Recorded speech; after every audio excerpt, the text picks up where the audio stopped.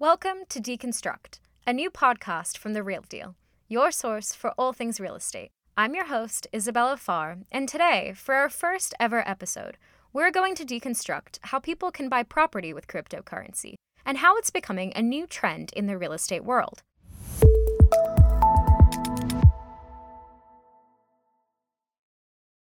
Brokers, attorneys, buyers, and sellers across the country are already making these deals happen. Today, we're talking to Madison Roberts, a broker at Oppenheim Realty in Miami, who recently closed a $7 million sale of a condo with crypto. You'll also hear from Sean Pappas, a real estate attorney at Star Associates in New York City, who has had to navigate these deals and figure out how exactly people can even buy property with cryptocurrency. But first, let's back up a bit. Over the last decade, cryptocurrencies have generated enormous amounts of wealth. One Bitcoin currently stands at around $40,000, a pretty steep increase from when it debuted at zero in 2009. The growth of Bitcoin also points to its volatility. It can drop $10,000 overnight. So, people that have made a lot of money through cryptocurrency are now looking to protect their wealth by parking their earnings in real estate, a more traditional and stable investment choice. The price of a home isn't going to drop 25% overnight. Crypto earners are also just looking to spend their new cash, whether it's on a lavish condo in Miami or a first apartment in New York City. So how does a crypto aficionado actually buy property with crypto? In June, a software engineer and crypto developer came to Madison Roberts with a request. He wanted to buy an apartment in Miami, but he wanted to do it with crypto. So, Madison, how did you come across this crypto deal? He asked if we ever knew anything about a crypto deal. And I personally was working the Miami Crypto Expo at the exact same time that he asked. So not only that, but I've been with crypto since the beginning of time, like since 2011. I was one of the first vendors on the first Silk Road. It was serendipitous, she says. He found Roberts' agency through Google and just happened to want to buy with crypto. So I had an original budget of 1 to 2.5, and that was just with cash. And he did always mention, like if it was crypto, it could be more. So obviously I set up a crypto setting on the MLS. It's interesting for Miami listings when they want a cryptocurrency person or if they're willing to take crypto, it's always capped in the settings. It's like accepts crypto, allows crypto, come talk to us. Roberts then started reaching out to brokers, seeing if the seller would actually accept crypto. Eventually, her client decided he wanted to buy a luxury apartment at one of Miami's hottest buildings. It's right across the Heat Arena. It's called the 1000 Museum. That's the Zaha Hadid building, right? Yes, it is. The apartment, it sells itself. I just had to find which owner was willing to take crypto, and a lot of them weren't. Roberts says it's still difficult to actually convince people that cryptocurrency is a legitimate form of currency, and that you can buy property with it. A lot of that is to do with a lack of education, she says. Many people still don't know what cryptocurrency actually is, let alone what to do with it. They're uneducated. They do not know. There is no formal education out there, really, for anything. It's still the wild, wild west completely.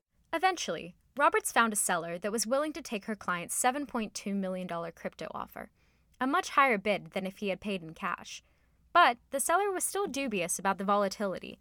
Remember how much the value of one Bitcoin can drop overnight? So, her client agreed to pay in USDC. USDC is known as a stablecoin, a cryptocurrency that is linked to the US dollar and its fluctuations. All Roberts' client had to do was convert some of his Ethereum to USDC.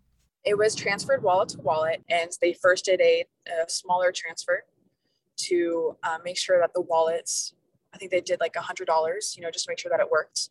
And then they sent the full amount. Wallet-to-wallet transactions are rare. This is literally where you transfer your own crypto holdings to someone else's account. But it's the preferred choice for people that want to hold their crypto earnings and not have to cash out.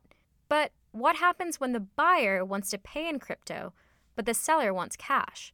Real estate attorney Sean Pappas has worked on wallet-to-cash deals, where the cryptocurrency is transferred immediately to cash and both parties are happy. So, Sean, walk me through a wallet-to-cash deal. What does that look like? So it goes from the buyer, which is paying in Bitcoin, to the intermediary, and then within 24 hours would get settled in cash to our escrow account. And how exactly does the cryptocurrency then get converted? Through our office, we would facilitate an invoice that would go to the buyer.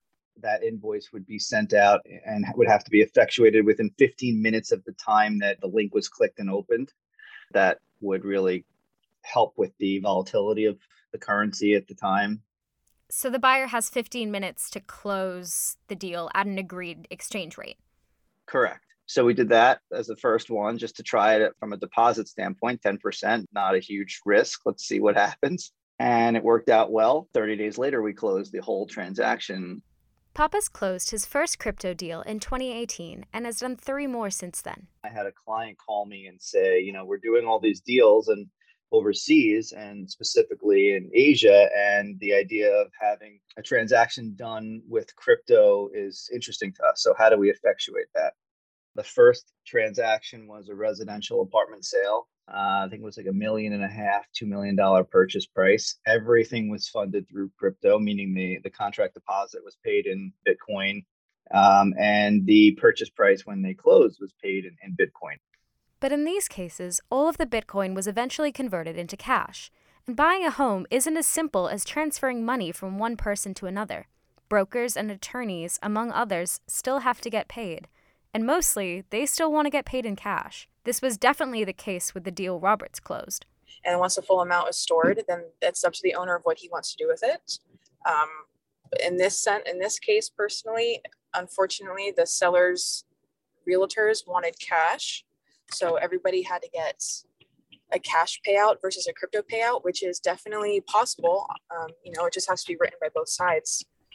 Buying property with cryptocurrency is still rare, and it's not exactly seamless. Robert says she would have taken payment in crypto, and one day she's hoping everyone will too.